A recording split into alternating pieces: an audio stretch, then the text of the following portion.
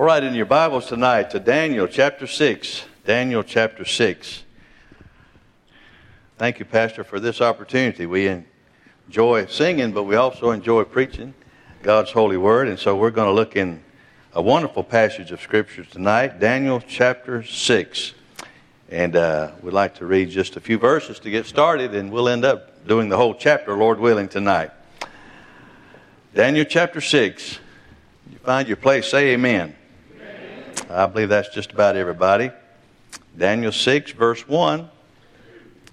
It pleased Darius to set over the kingdom 120 princes, which should be over the whole kingdom, and over these 3 presidents, of whom Daniel was first, that the princes might give accounts unto them, and the king should have no damage.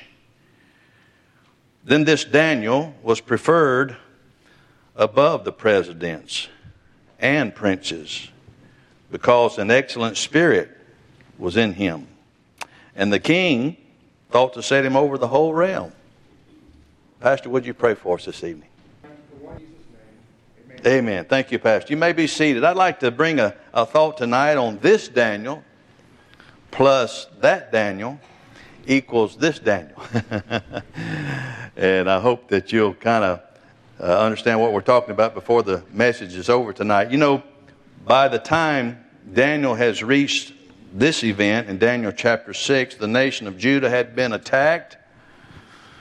Its capital, Jerusalem, had been plundered by the Babylonians in 605 BC. The holy vessels had been stolen away, along with certain young men being taken captive. Not only Daniel, but you remember Shadrach, Meshach, and Abednego. Those young men had been taken and brought back to Babylon. And by the time you get to Daniel chapter 6 here, Daniel has already survived the fall of one empire, that is the Babylonian Empire. And so far he has also survived the replacement of that empire by another called the Medo-Persian Empire. And now Daniel has served not only Babylonian kings, he is now serving the Persian monarch by the name of Darius, who had conquered the Babylonians. I want you to notice in verse 3 it says, this Daniel was preferred. This Daniel, the preferred one, we're going to see how this Daniel, that preferred one, is going to become that Daniel, the persecuted one, and he's going to wind up becoming this Daniel again, now called the prospering one. We talked about the preferred one, Daniel. Let's talk about this man, Daniel, his character.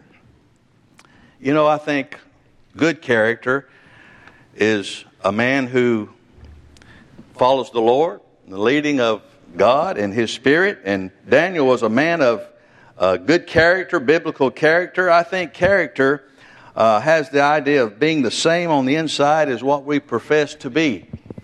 And Daniel was that. Not saying one thing and doing another, not being double-minded, as James talks about. No duplicity in this man. He had character. You know, I believe we can only have good character if we follow Jesus and obey Jesus and do what the Lord would have us to do. And I believe Daniel was that kind of man. I think there's 2 aspects when you think about good, godly character. Somebody has said the true test of your character is what you do when no one else is around. Well, I think that's true. What do you do when nobody's looking? So that's a test of your character. But I think the flip side of that, if you turn that coin over, you might say, well, the true test of your character is not only what you do when nobody's looking, but the true test of your character is also what you do knowing that people are watching. That's called peer pressure. What do you do when other people are watching? And we're going to see that in Daniel tonight in his character. Now, Daniel not only had good character, he was a man of integrity. Daniel, like Shadrach, Meshach, and Abednego, he had never fit in with the crowd. You know, if you have good godly character, you're never going to fit in with this world. You're never going to fit in with the crowd. But like cream that, you know, always rises to the top, Daniel and Shadrach, Meshach, and Abednego, these guys had integrity, and that caused them to rise to the top. You know, integrity, the root word they say for integrity comes from a mathematical term called integer. You remember studying integers in school? What is an integer? An integer is a whole number. It's not a fraction. You know, a person with integrity has a character that's whole. It's not split up into fractions. You know, if you're a person of character, a person of integrity, you don't have to go out into town incognito, so to speak. You never have to worry about that. You're always the same. A person that's a person with integrity is always the same, never two-faced. And I think integrity is synonymous with truth, don't you? Daniel was a man of integrity. Why? Because he had truth way down on the inside. I believe Daniel had truth all the way to the bone. David said, Psalm 51:6, Behold, thou desirest truth in the inward parts, and in the hidden part thou shalt make me to know wisdom. Daniel had truth way down on the inside. Not only did he have truth on the inside, but because of his integrity, he was guided by that truth. Proverbs 11:3, The integrity of the upright shall guide them, but the perverseness of transgressors shall destroy them. I think integrity is what caused Daniel to be preferred by Darius. Darius was a Gentile, pagan king. But because he saw something special in Daniel, he saw that character, he saw that integrity, he preferred Daniel. In fact, Daniel was Darius' first choice when it came to running the kingdom efficiently. Did you notice in our passage that we just read that Daniel was chosen out of 120 princes, and then they put over the 120 princes, or you might say bureaucrats, they put over these 120 princes 3 presidents, and Daniel was first among the 3. So he was the head of everything as far as running the kingdom for Darius. This Daniel, we're talking about this Daniel, the preferred one, had an excellent spirit. What does that mean? I believe that Daniel was totally trustworthy. Darius, I believe, could trust Daniel implicitly with running the kingdom and taking care of the finances. You know, that's important to have somebody that's trustworthy, especially over an entire realm like the Medo-Persian Empire. And he placed all of that responsibility in Daniel's hands. Isn't that something? Now, Daniel's a Hebrew slave. He's a Hebrew captive, and now he's been placed over 120 bureaucrats who probably cannot be trusted, I'm sure. And he was put over these 3 administrators. He was first among the 3 because in the ancient world, Medo-Persian Empire, just like our modern world, I'm sure they had a lot of fraud going on in the kingdom, just like our government today. A lot of bribery, a lot of extortion. I believe it was probably just as much a problem in that day as it is in our world today. But Darius put Daniel over the whole realm and was actually thinking of making him the second most powerful man in the realm.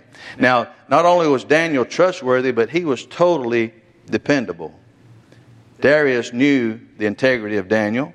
He knew that the books had been kept so well by Daniel. He knew that Daniel took care that there was no corruption in the king's court and in all the king's finances. And, you know, many times, I'm sure in that day, just like in our day, officials would use their influence to sort of get rich at the expense of the king and keeping false financial records and pocketing some of the tax money that was taken in from the people. And Darius was now thinking of making Daniel, as we said, the second most powerful man in the entire empire.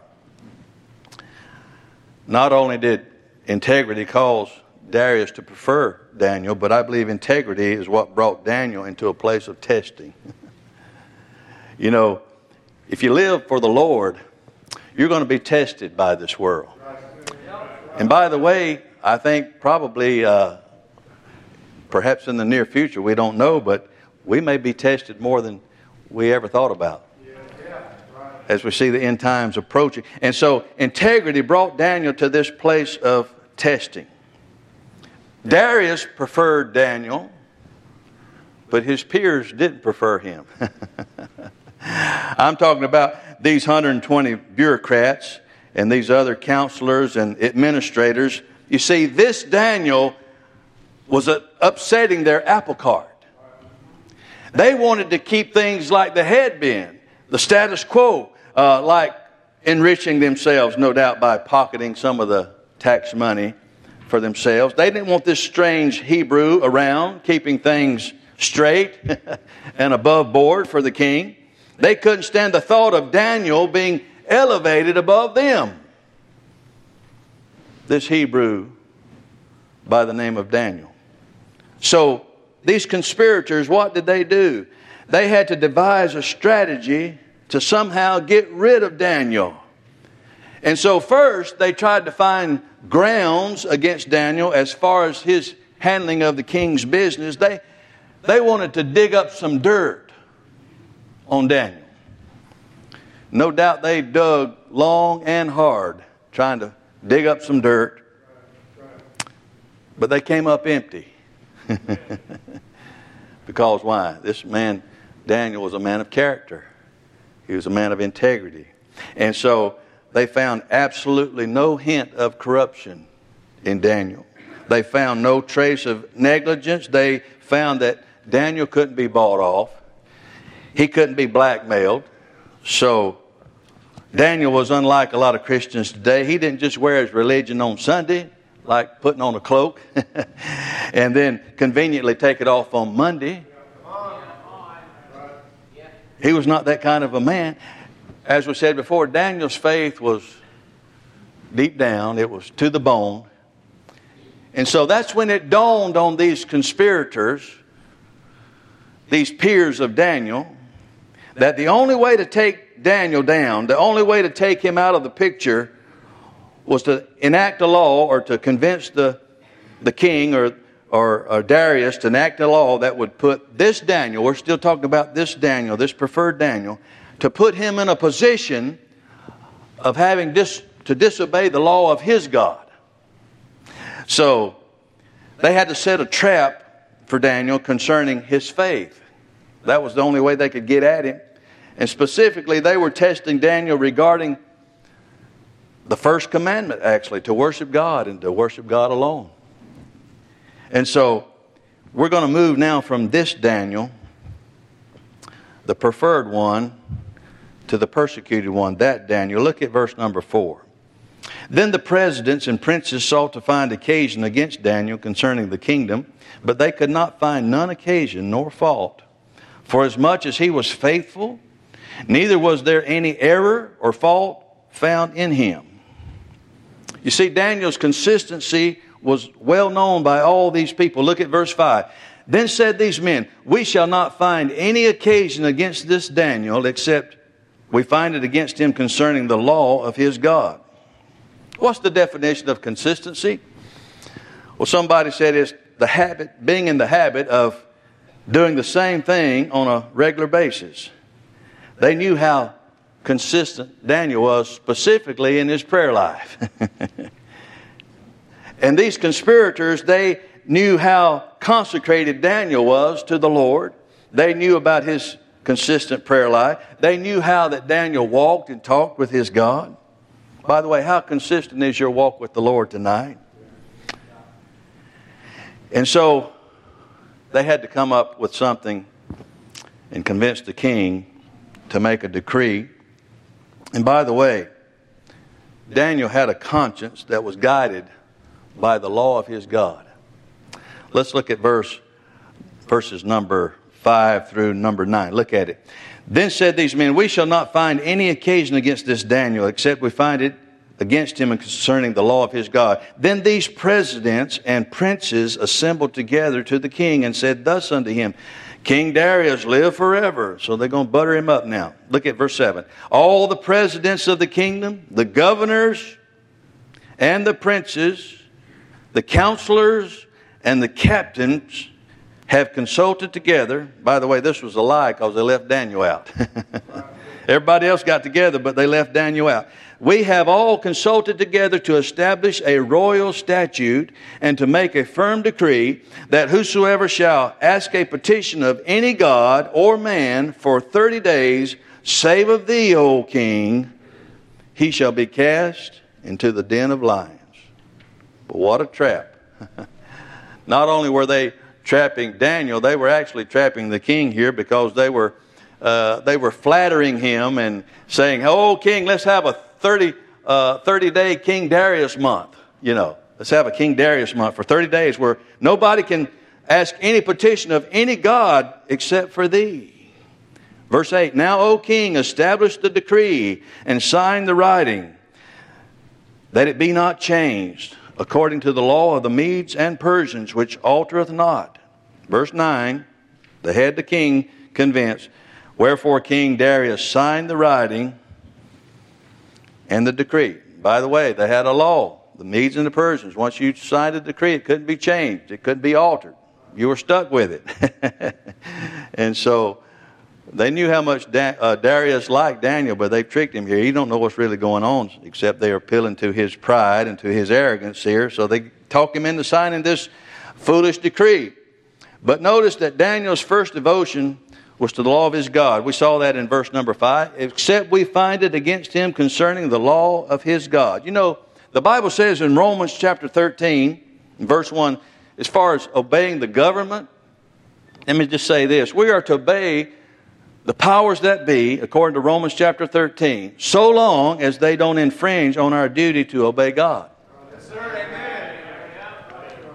So long as they don't infringe on our duty to obey God. We to obey the powers that be. But when the government requires us to go against the commandments of our God, then what should we do? The Bible says in Acts 5:29, we ought to obey God rather than men. Is that simple enough? I don't know how you get any more simple than that. Daniel was not guided by the law of the Medes and the Persians. What was he guided by? He was guided by the laws of his God. Supremely. And so Daniel had that godly conscience to obey the Lord. So we're talking about this Daniel becoming the preferred one, becoming that Daniel, the persecuted one. But that Daniel had the conviction to do what was right in the midst of adversity. Look at verse number 10. "Now when Daniel knew that this writing was signed," he knew all about this decree. What did he do? Quit praying? What did he do? He went into his house, and his windows being open in his chamber toward Jerusalem, he kneeled upon his knees 3 times a day and prayed, not to Darius, and gave thanks before his God as he did aforetime. He knows what's going to happen. He knows the decree has been signed, but yet he remains faithful to the Lord, being aware of the penalty that if he continued to pray to God, he would be cast into the den of lions. But Daniel did what a man of integrity would do. He did that which was right. Dr. Bob Jones Sr. used to say, "Do right, even if the stars fall." Do right. Daniel was that kind of man for the Lord. But he had convictions. Daniel had convictions. There's a big difference between convictions and opinions. There's a big difference between convictions and standards even. I see people changing their standards all the time. But if you really got a conviction before God, you won't change it. You'll stay by the stuff, and you'll keep doing that which is right before the Lord. He knew that this decree had been signed. He was fully aware of the penalty if he continued to pray. But Daniel's conviction to pray to God made him guilty as charged. They had him. This was the plot. They had to come up with something concerning Daniel's faith. But these conspirators, they had set this trap knowing, listen, they knew what Daniel was going to do. They knew that he would still be obedient to the Lord and continue to pray to God as he had always done. Now listen, if you were tried as a Christian, would there be enough evidence to convict you? I mean, what convictions do we have about worshiping the God of heaven and earth? You know, it's one thing to worship the Lord and pray to God in the privacy of our homes, but what if praying to God were made a criminal offense? Would you keep praying? What if worshiping the true and living God meant staring in the face of a hungry lion? That's what Daniel was facing. Boy, you're talking about faith. You're talking about courage. You're talking about commitment of this man Daniel to stand firm for the Lord. Daniel could have compromised. Boy, it would have been so easy to compromise right here. But he didn't. He didn't. He could have decided to take a break from praying. Surely God would understand. I mean, after all, he'd been so faithful to God all these years up until now. He could have decided to please men instead of God. He could have taken the easy way out. He could have decided, hey, I'm just going to hide my religion for just 30 days and go along with the king's decree. He could have caved into the peer pressure.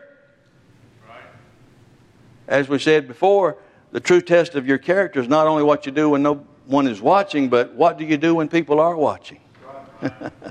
He knew that they were watching. He could have caved in, but he didn't. Are you living for the Lord in such a way that people already know? They already know where you're going to stand even before you're put to the test. You know, if we're going to come through the test, if we're going to pass the test that comes our way, we better decide right now where we're going to stand. Don't wait until then to decide where you're going to stand. You better decide right now you're going to do what's right. You're going to stand firm for the Lord. That's what Daniel did. Okay, we've talked about this Daniel, the preferred one, and we're moving into this area of that Daniel. Look at verse 11. Then these men assembled. They had him, and found Daniel praying and making supplication before his God. Then they came near and spake before the king concerning the king's decree. Hast thou not signed a decree that every man shall ask a petition, that every man that shall ask a petition of any god or man within 30 days, save of thee, O king, shall be cast into the den of lions? Don't you remember signing that decree, O king? And the king answered and said, the thing is true according to the law of the Medes and Persians, which altereth not. Then answered they and said before the king, that Daniel, there we go. It's gone from this Daniel. That Daniel, which is of the children of the captivity of Judah, regardeth not thee, O king, nor the decree that thou hast signed, but maketh his petition 3 times a day. Then the king, when he heard these words, he knew he had been tricked, was sore displeased with himself, and set his heart on Daniel to deliver him.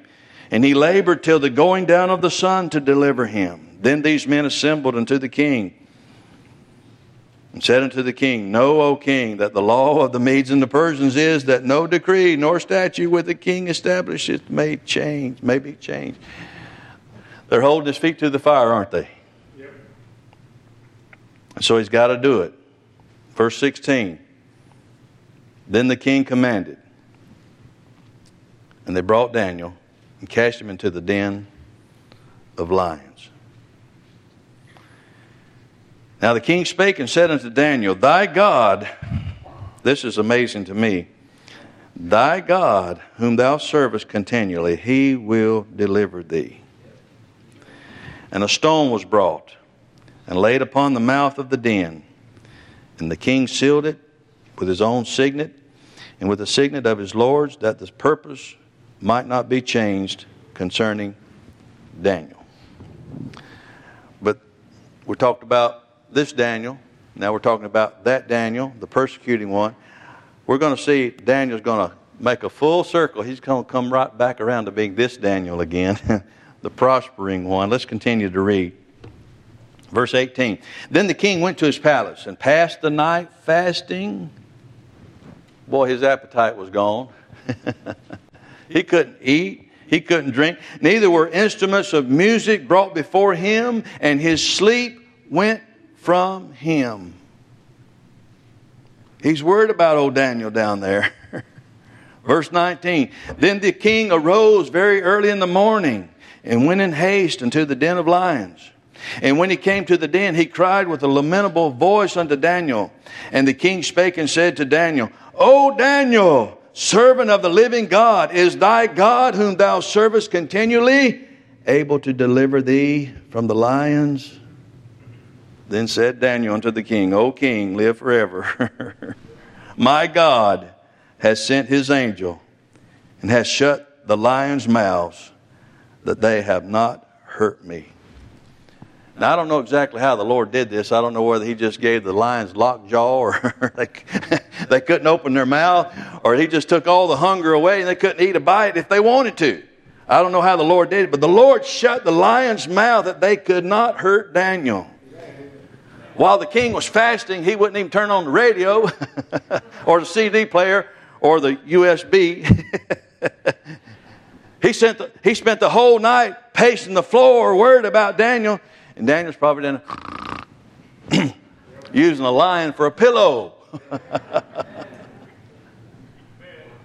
Daniel's the one that had a good night's rest, not Darius. My God has sent his angel and has shut the lions' mouths, that they have not hurt me. For as much as before him innocency was found in me, and also before thee, O king, have I done no hurt. Then was the king exceeding glad for him, and commanded that they should take Daniel up out of the den. So Daniel was taken up out of the den, and no manner of hurt was found upon him, because he believed in his God. Boy, it pays to believe in the Lord, doesn't it? And trust him at all times. Verse 24. And the king commanded. Okay, what are they going to do with these bureaucrats? I think a lot of other bureaucrats need to have this done to them. Anyway, and the king commanded, and they brought those men which had accused Daniel, and they cast them into the den of lions, them, their children, and their wives. And the lions had mastery of them, and brake all their bones in pieces, or ever they came at the bottom of the den. They got hungry now. The Lord opened up their mouths now, tore them all to pieces. Daniel was protected and preserved by his God. Daniel was the one who enjoyed a night of total peace and comfort. It was Daniel's enemies that were brought in and thrown to the lions. Now we're going to see Daniel return back to his prominent position.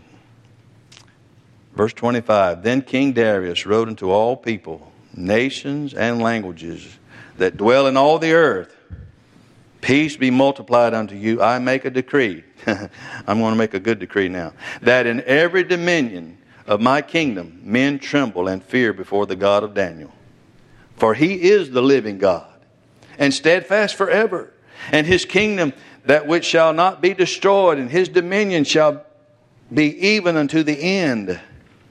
He delivereth and rescueth, and he worketh signs and wonders in heaven and in earth, who hath delivered Daniel from the power of the lions.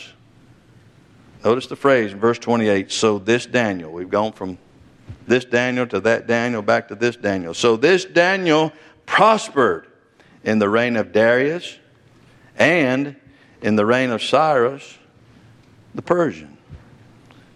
So Daniel is restored to his prominent, prosperous position. We see Daniel, he's a real living, breathing testimony to not only this pagan king, but to the Gentiles of that entire realm. And God prospers him during the reign of Darius. Not only during the reign of Darius, but the next king to follow, Cyrus.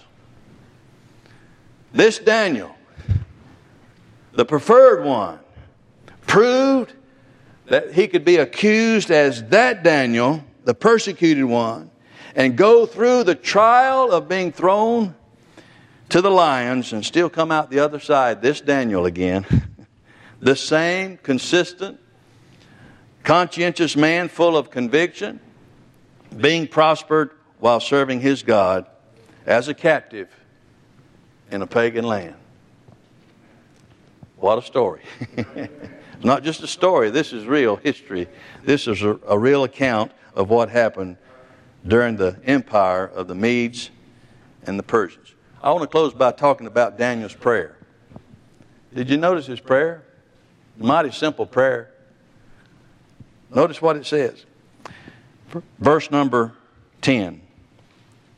Now when Daniel knew that the writing was signed, he went into his house, and his windows being opened in his chamber toward Jerusalem, he kneeled upon his knees 3 times a day and prayed and gave thanks before his God as he did aforetime. Daniel, this man with godly character, with genuine integrity, who lived a consistent life. He was steadfast, unmovable, you might say, always abounding in the work of the Lord. He was trustworthy. He was dependable. He was a man that had a conscience governed by the law of his God. He had the conviction to do what was right no matter the cost. There's something mighty special about this man's prayer. Did you notice? He knows the decree has been signed. He knows that he's going to be cast into the den of lions, and he goes and prays this prayer. I don't see any panic, do you? I don't see him begging God to give him an exit from this dilemma. I don't see any desperation in this prayer at all. It's primarily a prayer of thanksgiving. A prayer of thanksgiving. The Bible says we're to give God thanks always for all things. Daniel did that. As he did aforetime. I believe thanksgiving was the most important part of Daniel's prayers. And you know, Daniel's prayer tells us a whole lot about his kind of religion. Daniel had the kind of religion that would stand the test during a crisis. And what did he treasure the most? He treasured his relationship with God more than anything else. He treasured his being able to commune and to fellowship with the Lord. That was the most important thing to Daniel. It was worth any price. I'm afraid today most of us, many times we have a religion of convenience, don't we? I mean, will our kind of religion help us to make it through when we find ourselves in a real pressure situation? By the way, the pressure might be coming more and more as things are shaping up before the coming back of Jesus. I tell you what, convenient religion, I don't believe is going to pass the test when things really get tough. Religion that's sort of like a once a week supplement, you know, to our lives, that's not going to cut it. I believe only a right relationship with the Lord, a God in whom we value above everything and everybody else, that's going to stand the test. Both now and in the future. Let's pray. Isaac, would you come and play a hymn of invitation while we pray and have this time of invitation? If God's spoken to your heart, won't you make this altar your home tonight and find your place of prayer? Dear Lord Jesus, thank you, Lord, for Daniel. Oh, Lord, what an example to all of us.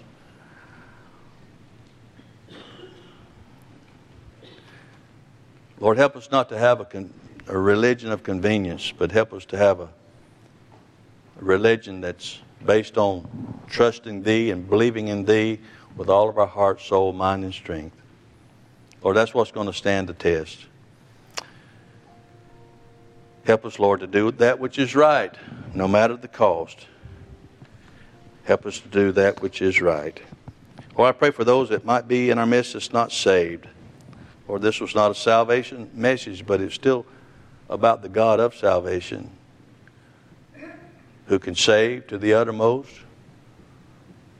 Lord, Daniel was a testimony to Darius and to Nebuchadnezzar and to Cyrus and all these pagan kings. Lord, help us to be what you'd have us to be in this day and hour. Lord, we live in a dark world. Lord, it's getting more dark every day. But Lord, help us to be the light in this world that we ought to be. We pray it in Jesus' name. Isaac, as you pray, if God's spoken to your heart tonight, would you make this altar a place of prayer? That's what this altar was designed for. Sure, you can pray back there, but it's just special to come to the altar, a special place. That's for the Lord's help and His guidance in this direction. Pastor, would you take the service, brother?